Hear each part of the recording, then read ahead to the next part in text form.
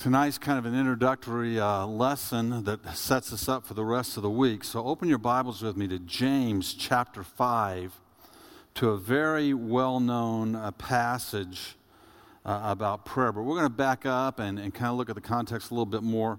Back up with me and start at James chapter 5, verse 13. Father, we pray you to anoint this word and guide us tonight and let us grow, let our minds and our hearts have new understanding as we walk through this series, so that, Father, the power of what you want to have happen through our lives will begin to unfold in greater and greater measure. In Jesus' name, amen. Is any among you afflicted? Let him pray.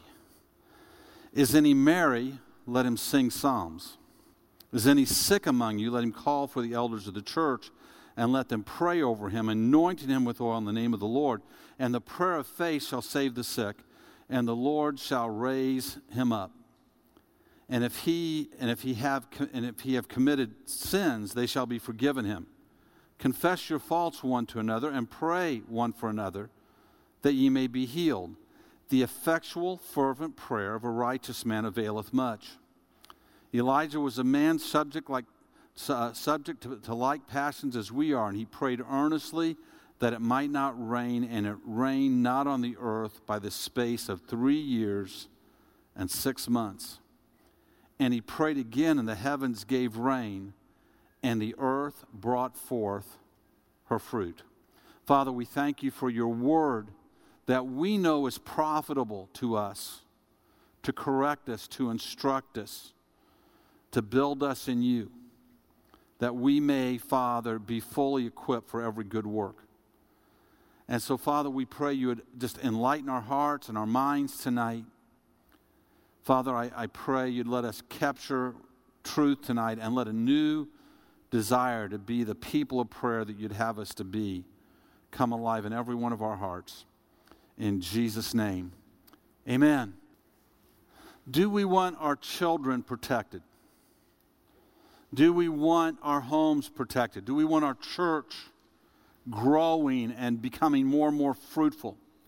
Do we want our nation turning to righteousness? Are these vain hopes, or are they possibilities? Do we want to have the fullness of God's nature and his power inside of our lives? Are these just vain wishes, or can they be real? And I want to present to you tonight that it's our lack of prayer that keeps us from experiencing the fullness of what God has for us many times in our life. Our goal in this series is to deepen our understanding about the role of prayer in our lives and to discover new prayers, really ancient prayers, that we should be praying. Just a few passages before this one that we just read, we get a passage of Scripture about prayer that is both trivialized and ignored. Let's not do either one of those with it tonight, but let's listen to it again. It's back in James chapter 4, and it says this in verse 2. You desire and do not have, so you murder. I don't think he's talking about really physically murdering people here. You covet and cannot obtain, so you fight and quarrel. You do not have because you do not ask. You ask and you do not receive because you ask wrongly, to spend it on your passions.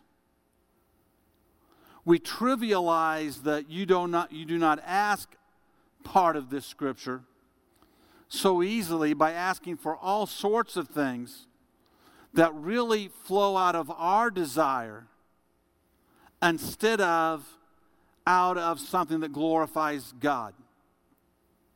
We begin to ask for all sorts of stuff for ourselves and confess and say, I want this, I want that, God give me this, God give me that. That's really more about what is in our passion than what prayer is really intended for. We ignore the rest of the passage that says this: you do not receive, you ask and do not receive because you ask wrongly. One of the reasons we don't hear the prayers of God, our prayers answered, is because we don't ask with the right motive, the right issue.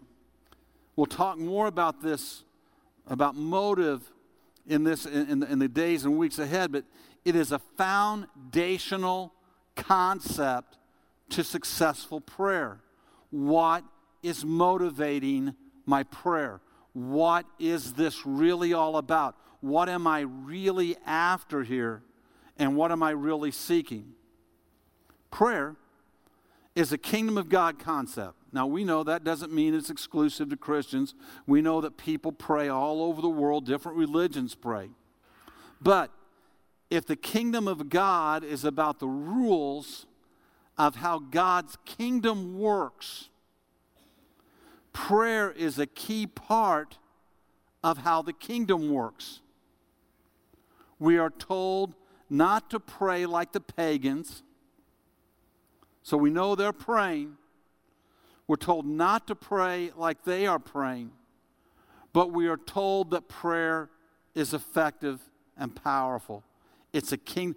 This is how the kingdom moves forward. This is how we get the kingdom to move forward. This is how we get the things of righteousness to happen. In Acts chapter 2 says this, and they devoted themselves. This is at the very beginning of the church, at the very beginning of the kingdom of God really coming into fruition in the New Testament church. It says, and they devoted themselves to the apostles' teaching and the fellowship, to the breaking of bread and the prayers. We can break this down in very simple points. They devoted themselves to the apostles' teaching. They felt like the teaching was important, and they devoted themselves. This is a strong word of, they pursued this. They gave themselves to learning. It was something that causes, when you think about devoted, other things were set aside for the sake of this happening. Are you with me? So here, they devoted themselves to the apostles' teaching. They devoted themselves to fellowship, to being with other believers, to spending time with other believers, to walking in relationship where they care for each other, encourage each other, strengthen each other, carry one another's burdens, celebrate together, mourn together. They devoted themselves to fellowship. They set other things aside. They gave up things for the sake of fellowship. They devoted themselves. That's why we have C2 groups. So we can get in, we can grow in fellowship. There's not a lot of fellowship going on right at this moment. What we're doing the first thing. We're devoting ourselves to teaching at this moment. But we're not doing a lot of fellowship at this moment. Basically you just know, what the other person's hair in the back looks like in a moment like this. Yeah, I've been sitting behind this guy for 15 years. He's losing it. It's falling out. They devoted themselves to breaking bread. What is this about? Breaking bread is about remembering what Christ has done for them. And they devoted themselves to prayer. Now, I want you to challenge yourself here and think about your life. Is prayer something in your life that you're devoted to? Do you have a time of prayer? How faithful are you to that? Do you set other things aside so you can pray, or does, everything? I think about me going to work out. I try to go work out in the morning because I know if I don't go work out in the morning, it's very, very, very, very, very, very easy for other things to get in the way the rest of the day. It's just like I almost embrace them. But when you devote yourself to something, you push those things away. And so what about it with you with prayer? Are you devoted to this aspect of prayer? That's how the New Testament church acted. They were devoted themselves to prayer. Now listen to the results. Listen to the results. In Acts 2:43 it says this, and awe came upon every soul, and many wonders and signs were being done through the apostles. Now think about that. If instead of the church being seen as ancient, archaic, disrespected, hypocritical, small-minded, narrow-minded, the way the world tries to paint us today, what if awe for the church swept over Springfield, Illinois? Amen? What if respect for the church swept over our community? Now, we know from Ephesians, our battle's not against flesh and blood. This is not about us going out and arguing people into respecting us. This is about a spiritual climate. The spiritual climate was they stood in awe of these people. They stood in awe of what was going on, and God used that moment for signs and wonders to fall. So think about that. Think about what happens when God begins to do miraculous things. And people hear, hey, if you go out to that church, miracles happen out there. I think God does stuff. I'm telling you, man, you may think this is crazy, but wow, God does stuff out there. Now, how did that happen? That didn't just happen. That happened because they were devoted to certain things. They were devoted to the apostles' teaching, to living the right way. They were devoted to righteous fellowship of caring for each other and loving each other. They were devoted to this thought of remembering and honoring what Christ had done for them, and Christ was at the center of it. And they were devoted, gave themselves to prayer. Now, that's what we're kind of talking about over this next couple of weeks. What would that prayer look like? What should we be praying? What should we be doing? So we're going to look at some of the main points of what is this, why is this prayer in the Bible? What's the context of this prayer? What's happening around the event of this prayer? And why is the person or persons in some places praying this prayer? Why are they doing this? And how are they approaching the issue that they're facing, what they're going through, what's happening? So we'll look at some of Paul's prayers. We'll look at how Jesus taught us to pray. We'll look at how the church of Acts, how they prayed when they were being persecuted at times. We will look at some of David's prayers over the next few weeks, and we'll come out of this with some context of why they were praying these prayers and how they approached the situation they were in. We'll look at what does the prayer say. We'll look at what does it teach us about prayer, and what would happen if God answered that prayer, if we prayed that way. Now tonight, to kind of lay the foundation for this, I want us to look at one of my favorite passages on prayer in the Bible, and it's James chapter 5, verse 16, 16b. Now remember, all the numbers in the Bible, James, 5, 16, that 5, 16 stuff, that was put in there by man, and we got it right sometimes, and we got it wrong sometimes. And this is one of the places where I think it would be clearer if it was divided right here, if there was another verse in here. James 16, the second half of this passage. And I'll tell you why I believe that in just a moment. The effectual, fervent prayer of a righteous man availeth much. That's how I memorized it when I memorized it as a kid, when I memorized it as a child. The author of this book is James. We believe it was James, the Lord's brother, the leader of the church. Most people think this is one of the earliest books written sometime after the dispersion, because he's writing to the dispersed church. He presents himself as a servant of the Lord. He is writing to Jewish Christians, mainly that have been spread out across the known world because of the persecution of the church. So they've had this moment of awe, this moment of great respect, but frankly, they haven't obeyed what God has told them to do.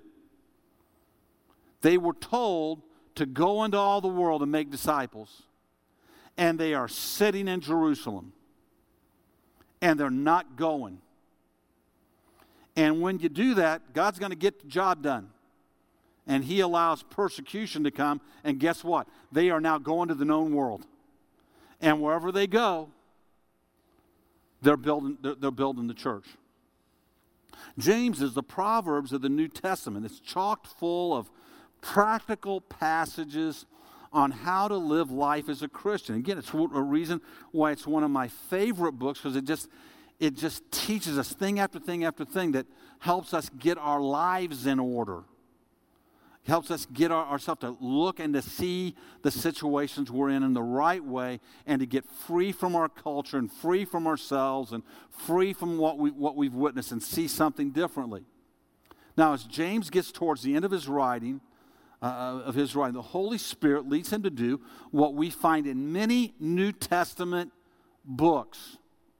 As they get to the end of it, we will find these lists of things. Some are very short and succinct, where Paul will just say, be joyful, be this, be this, be this, be holy. And it's just boom, boom, boom, boom, boom. They can just kind of list them out. And James does kind of the same thing. At the end of this book, in chapter 5, he begins to talk.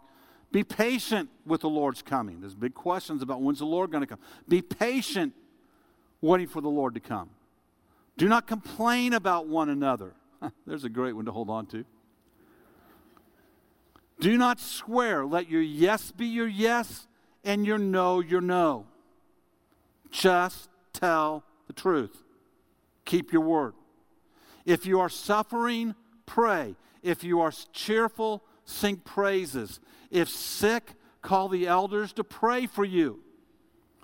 Confess your faults one to another. Don't be prideful. And then the effectual, fervent prayer of a righteous man availeth much. James 5:16 is a powerful and challenging passage to understand in many ways. It's one of the places, again, where the verse divisions bring some confusion. We've looked at this now from the King James Version, but I want to read you, I want you to capture several other translations that will help us as we look at this passage and maybe confuse us. So, the English Standard Version puts it this way. The prayer of a righteous person has great power as it is working. The Message, paraphrase version, puts it this way. The prayer of a person living right with God is something powerful to be reckoned with. The American Standard Version puts it this way. The supplication of a righteous man availeth much in its working. The Holman Bible puts it this way. The urgent request of a righteous person is very powerful in its effect. The New Century Version puts it this way. When a believing person prays, great things happen. The New International Version puts it this way. The prayer of a righteous person is powerful and effective. The Amplified Version says it like this. The heartfelt and persistent prayer of a righteous man, believer, can accomplish much. When put into action and made effective by God, it is dynamic and can have tremendous power. So if you want to memorize one, memorize that last one. Now, why are all the wording differences? Well, it's about the translation process. We talked about this in the summer. We talked about translations and the way translators approach their work. Some of this is because sentence structure is different from language to language, and meanings of words are not simply word-for-word translations. There's that and other issues. So you've got some words that is one word in the Greek that means several different things, or it needs a longer explanation in the English for us to get it. You have sentence structure of how a sentence is laid out and the way they comprehend it and the way they look at it. So they have to look at the meaning and translate it for our understanding. So if we went word for word from the Greek to the English, it would this would be it. Guys, can we put that up? It says, if you want a word-for-word translation, the first it would be much, accomplishes, prayer of a righteous person, effective. Much accomplishes prayer of a righteous person, effective. In their understanding, they would get that in a heartbeat as they were translating that from the way it was written even into the Greek and into the other languages. As they were translating however that was written, they would get that easily. We need that sentence arranged for us a little bit differently from how it was written into our language so that we understand it. So let's take a look at this. What the King James Version translates as effectual, fervent is one word. It has always been a source of discussion from the translators and how it fits in that sentence. When the translators translated it originally into the Latin, which was the first real translation for them, they used a word that clearly translates to us as persistent. Persistent. Wycliffe would later, he's a great Bible translator, he would later translate the same word into continual. Martin Luther favored the word fervent. Fervent. So, how do we get a grip on how that really is expressed to us? I think James, the Holy Spirit, helps us because James gives us an illustration for us to understand it. He alludes to Elijah and the 3.5 years without rain. In 1 Kings chapter 17 and 18, you can read the story. Ahab has become the king of Israel. And instantly the Bible says, and Ahab did evil in the sight of the Lord. And so Ahab and Elijah are now in conflict. Elijah loves Israel, but it is headed for trouble, and it's headed to being carried away in judgment. That's the threat that's in front of it. God's going to let judgment come, and they're going to get carried away. So the question is, would you rather have 3.5 years of drought or be carried away into captivity? And Elijah tells the king, it's not going to rain until I say so. It's just not going to rain until I say so. Now, I want to tell you, there's something to learn in this. One of the things that we learn in this is how do we pray for our lost loved ones? Elijah loved Israel enough and understood the outcome enough that he was willing to say, God, withhold your blessing from Israel so that they will repent. Are you willing to pray that? Have you ever prayed that for your loved ones? God, withhold your blessing from them. Don't let them have your blessing until they know they need your blessing. That's a tough prayer, isn't it? And I wonder how many times we prayed that. Oh, God, protect me. I can do this, do that. Let them get into school. Instead of, God, whatever it takes for them to get saved. Whatever it takes. If that means they don't get into school they want to, if that means they don't get the job they want to, if that means they don't get the blessings that they need, if that means that, God, whatever it takes for them to make it to heaven, I'd rather them go through drought now than to be cut off from you forever. Wow. That's what Elijah was praying.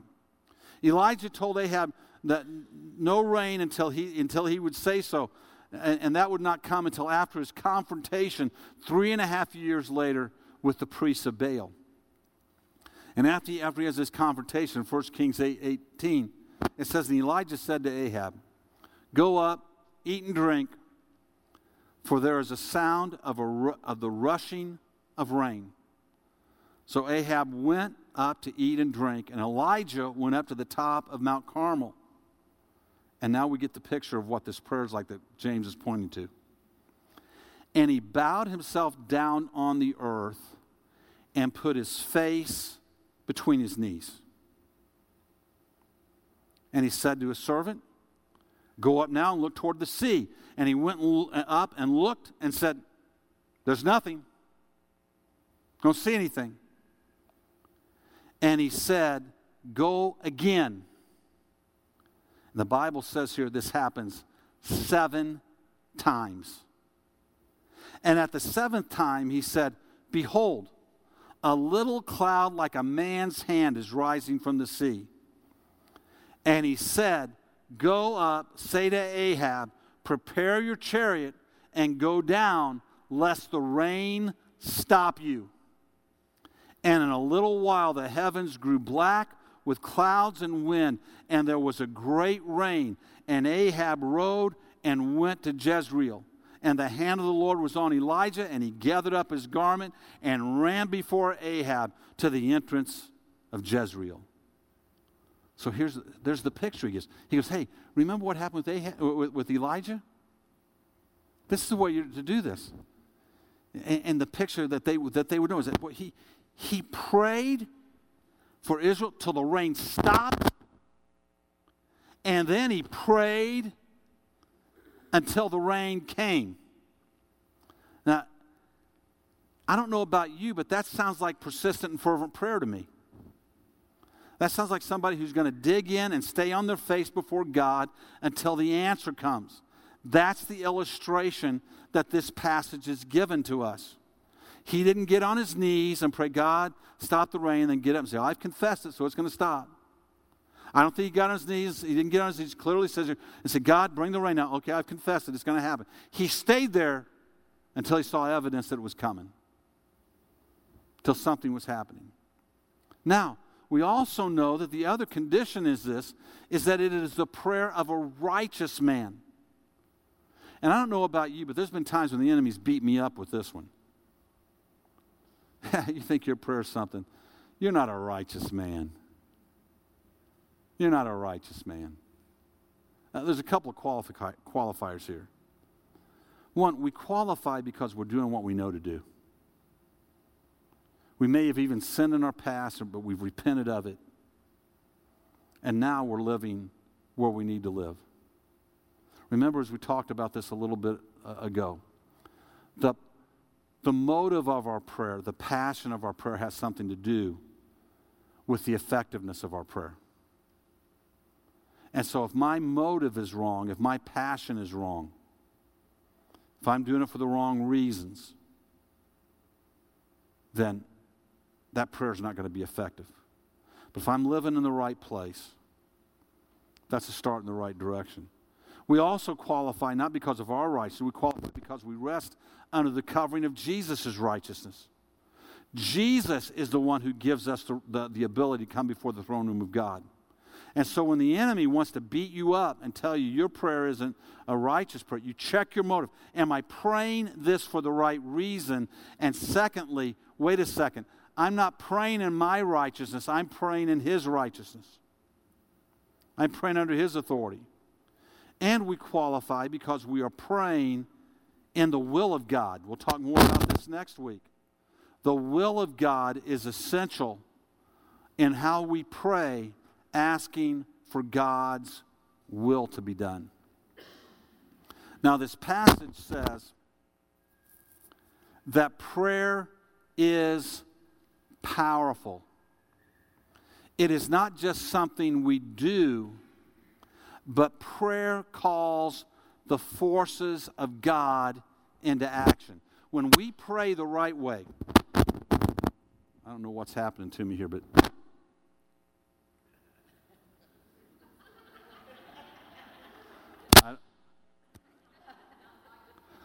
I thank the Lord. I think the enemy doesn't want somebody to hear this. Listen, when we pray the right way, we're praying in the will of God, we're praying with the right thing. See, when I pray for my lost friends, I know I'm right in the middle of God, in the middle of the will of God. I know I'm praying under the righteousness of Christ. And I know I'm praying with the right motive. When I pray for my children, for God to bless my children, I'm praying right in the middle of God's will. I'm praying, a righteous prayer. And I'm praying, with the right motive. I want them to walk in Him. And I'm praying in the sense of, God, whatever you got to do to get them there, get them there. I would rather them know Him and love Him and serve Him than have all the things of this world and not know Him and not serve Him. All that stuff has to be surrendered. How successful we want our kids to be in this world, what achievements we want them to have, what things we want them to reach out and do, how we want them to be seen by them. That's all got to be surrendered. Listen, it doesn't matter if the world applauds them if God doesn't. And it doesn't matter if the world despises them if God says, well done. And in the American church, we have this idea of success that we want for our kids that is Americanized instead of scripturalized. What we want for our kids, what I want for my kids, would I like for them to have nice things? Absolutely I would. Would I like for life to go easy for them? Absolutely I would. Would I like for them, to have, be blessed in those kind of ways? Absolutely I would. But if it's the choice of that or being in the will of God, let them be in the will of God. Let them be in the will of God. If that means there's schools they can't get into, I don't want them in there anyway. If that means there's jobs they can't get, I don't want them to have those jobs anyway. If that means there's money they can't earn, I don't want them to earn that money anyway. What I want is I want the will of God for them. I want them to love and serve God with all their heart. That's the primary thing.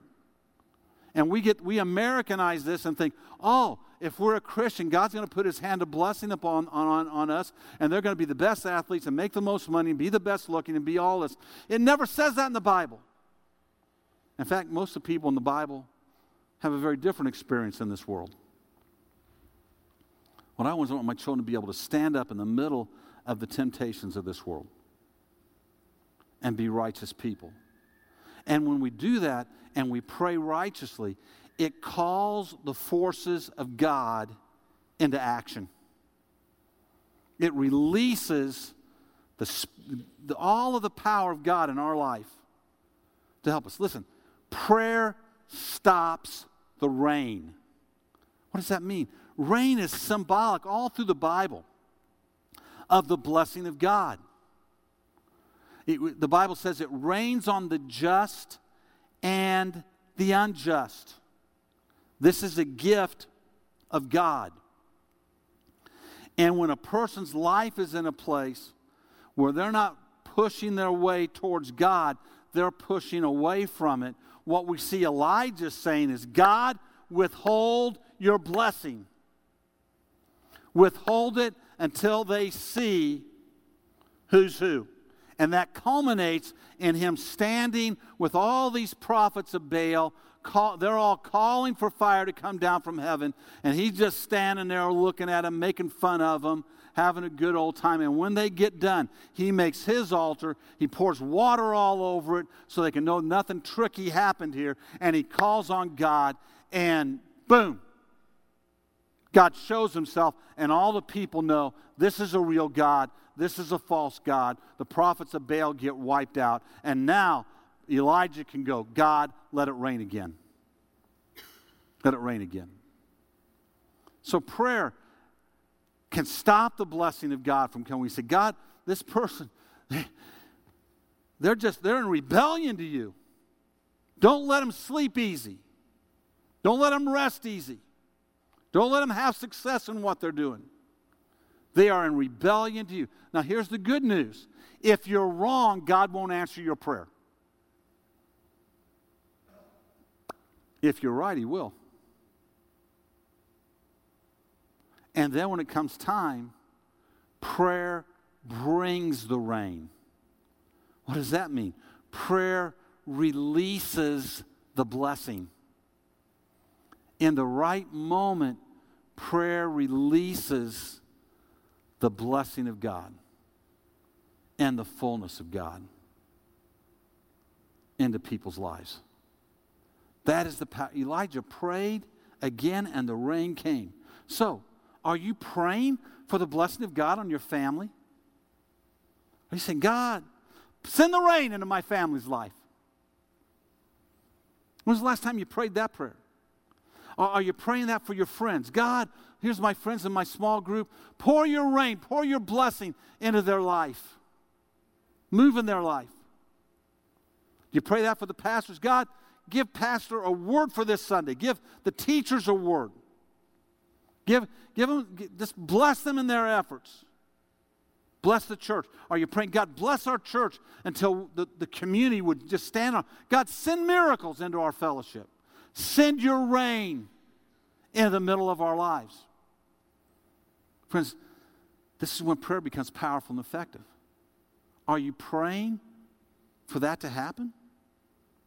Is that down in the middle of your prayer life? I want to just challenge you tonight. You've got people in your life that you love. You got people. I remember years ago, a lady came to my dad, and her husband was a businessman, and she asked him, "Boy, my husband has no interest in God, none at all." She says, "Will you pray that he'll get interested in God?" And Dad said, "Yeah, I will." And he began to pray for this man. And a month or so came by. She says, "Well, you got to pray for my husband. His business has just crashed. And we're about to lose everything. He doesn't know what he's going to have to do. He's desperate. He's asked me to pray for him. He's desperate. Will you please pray that God will bless his business?" My dad said, "No, I won't." And she was shocked. Why won't? He goes, "You asked me to pray that he would get saved. This is the thing he loves. And it sounds to me like God's put his hand on it. And until he comes to God, you don't want him to take his hand off of it. Now, the second he comes to God, we can pray for him to be blessed again. But he's got to come with a new attitude. Well, she didn't like that. She didn't care much for that answer. But friends, if we really care about the eternal soul, we've got to say, God, here are my lost loved ones. Love them. Don't want anything bad to happen to them. But God, take the blessing off of them until they come to you. Don't let them have success in this world. Don't let them find the joy of this world. Let them find the emptiness of this world. And then when they come to Christ, guess what you get to do? God, they've come to you. Pour your blessing out upon them. Pour your will out upon them. Show them your way for their life. One translator said this: prayer is powerful in its effect. The Jews had a saying that said this: he who prays surrounds his house with a wall stronger than iron. Says, what's that mean? In that day, that wall would protect from the enemy. That wall would protect from animals coming in and destroying their crops or destroying their animals. It was a protection thing. He said, boy, the person who prays, he has a wall around his home that's stronger than iron.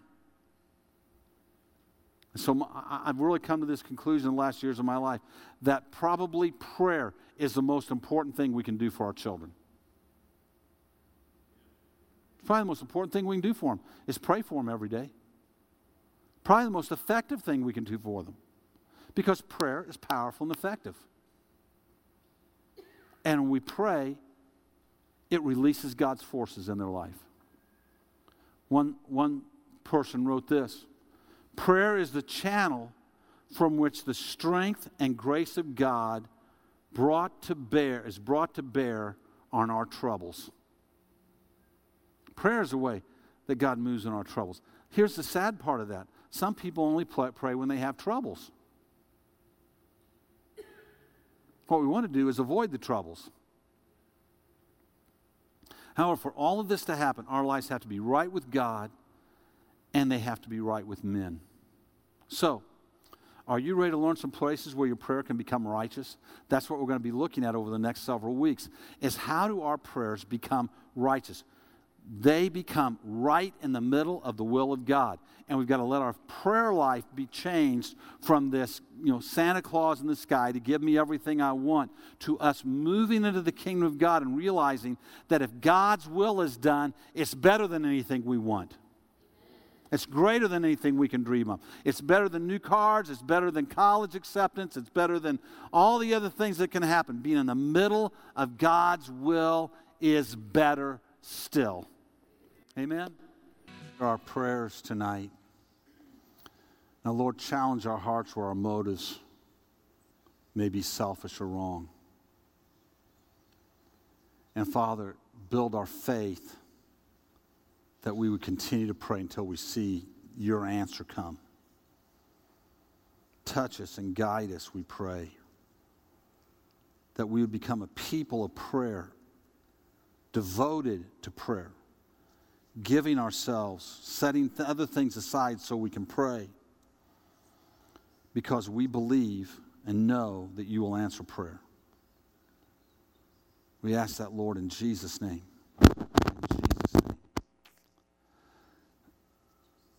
We're talking on Sunday morning about the divine nature. The divine nature, the foundation of the divine nature and of growing in the divine nature is faith. That's the first thing, faith. Without faith, none of the other stuff can happen. Faith is this very simple belief that what God says is true. What he says is true. We believe it. Everything springs from that. What kind of virtuous man I decide to become, whatever thing I do in my life, it all springs from faith. Prayer is one of these things. Do I believe God will answer prayer? He says he will. He says the fervent prayer of a righteous man availeth much. It makes a difference. It's powerful. It's effective. Do I believe that? Do I believe that? There's many parents who believe if I spend enough time with my kids, that'll be effective. If I get my kids in athletics, that'll be effective. If I get them to have a good education, that'll be effective for them, and we'll have a great family. The Bible says, no, prayer's effective. Prayer's effective. It's powerful. And so are we doing that? Are we following it? When I was a kid growing up, there was a song, "Nothing is impossible when you put your faith in God." Remember that song? That song needs an addendum to it. It needs a little adjustment. Nothing is impossible in God's will when you put your faith in God. Because God will say no to us when we're outside of his will. When it's about glorifying ourselves and getting something for ourselves, God just goes, that's not happening. But when it's in the middle of God's will, we can pray and be powerful and effective in it.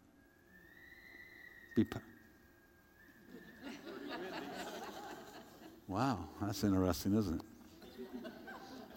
I feel like I'm easily distracted tonight. So here it is, folks. You got to look at your life and say, what do I really believe about prayer? Because here's what you really believe about it. What you really believe about it is not what you say, it is what you do. It's not what you say, it's what you do. Now, granted, it becomes very boring to pray when you don't know some of the great depths of things that you should be praying. And that's what the next 5 weeks is about.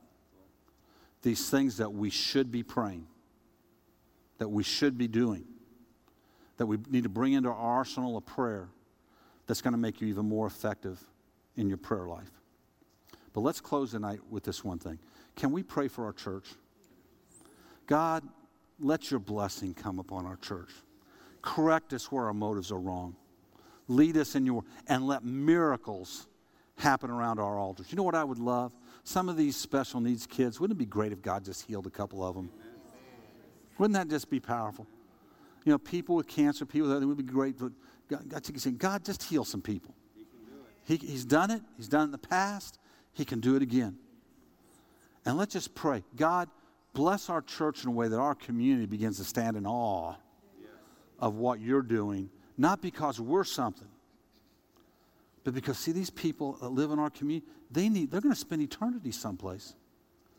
I don't want them to have the witness of a weak and anemic church. My prayer is that they would have the witness of a powerful and mighty church. Amen? Amen. Listen, take time this week, and those things that you were praying about just a minute ago, keep praying for them. Don't give up. Remember, that word was persistent. Persistent. Fervent. As Wycliffe said, continual. Continual. Every time you think about it, God, I'm thinking about my son right now. I'm thinking about my daughter right now. I'm thinking about my grandson right now. God, move in their life. I'm thinking about my friend right now. I'm thinking about my boss right now. I'm thinking about my employees right now. God, move in their life. Just let it be continual. And let us believe God to move. Amen? Amen. I love you. Go in the name of the Lord, and may His joy be in your heart.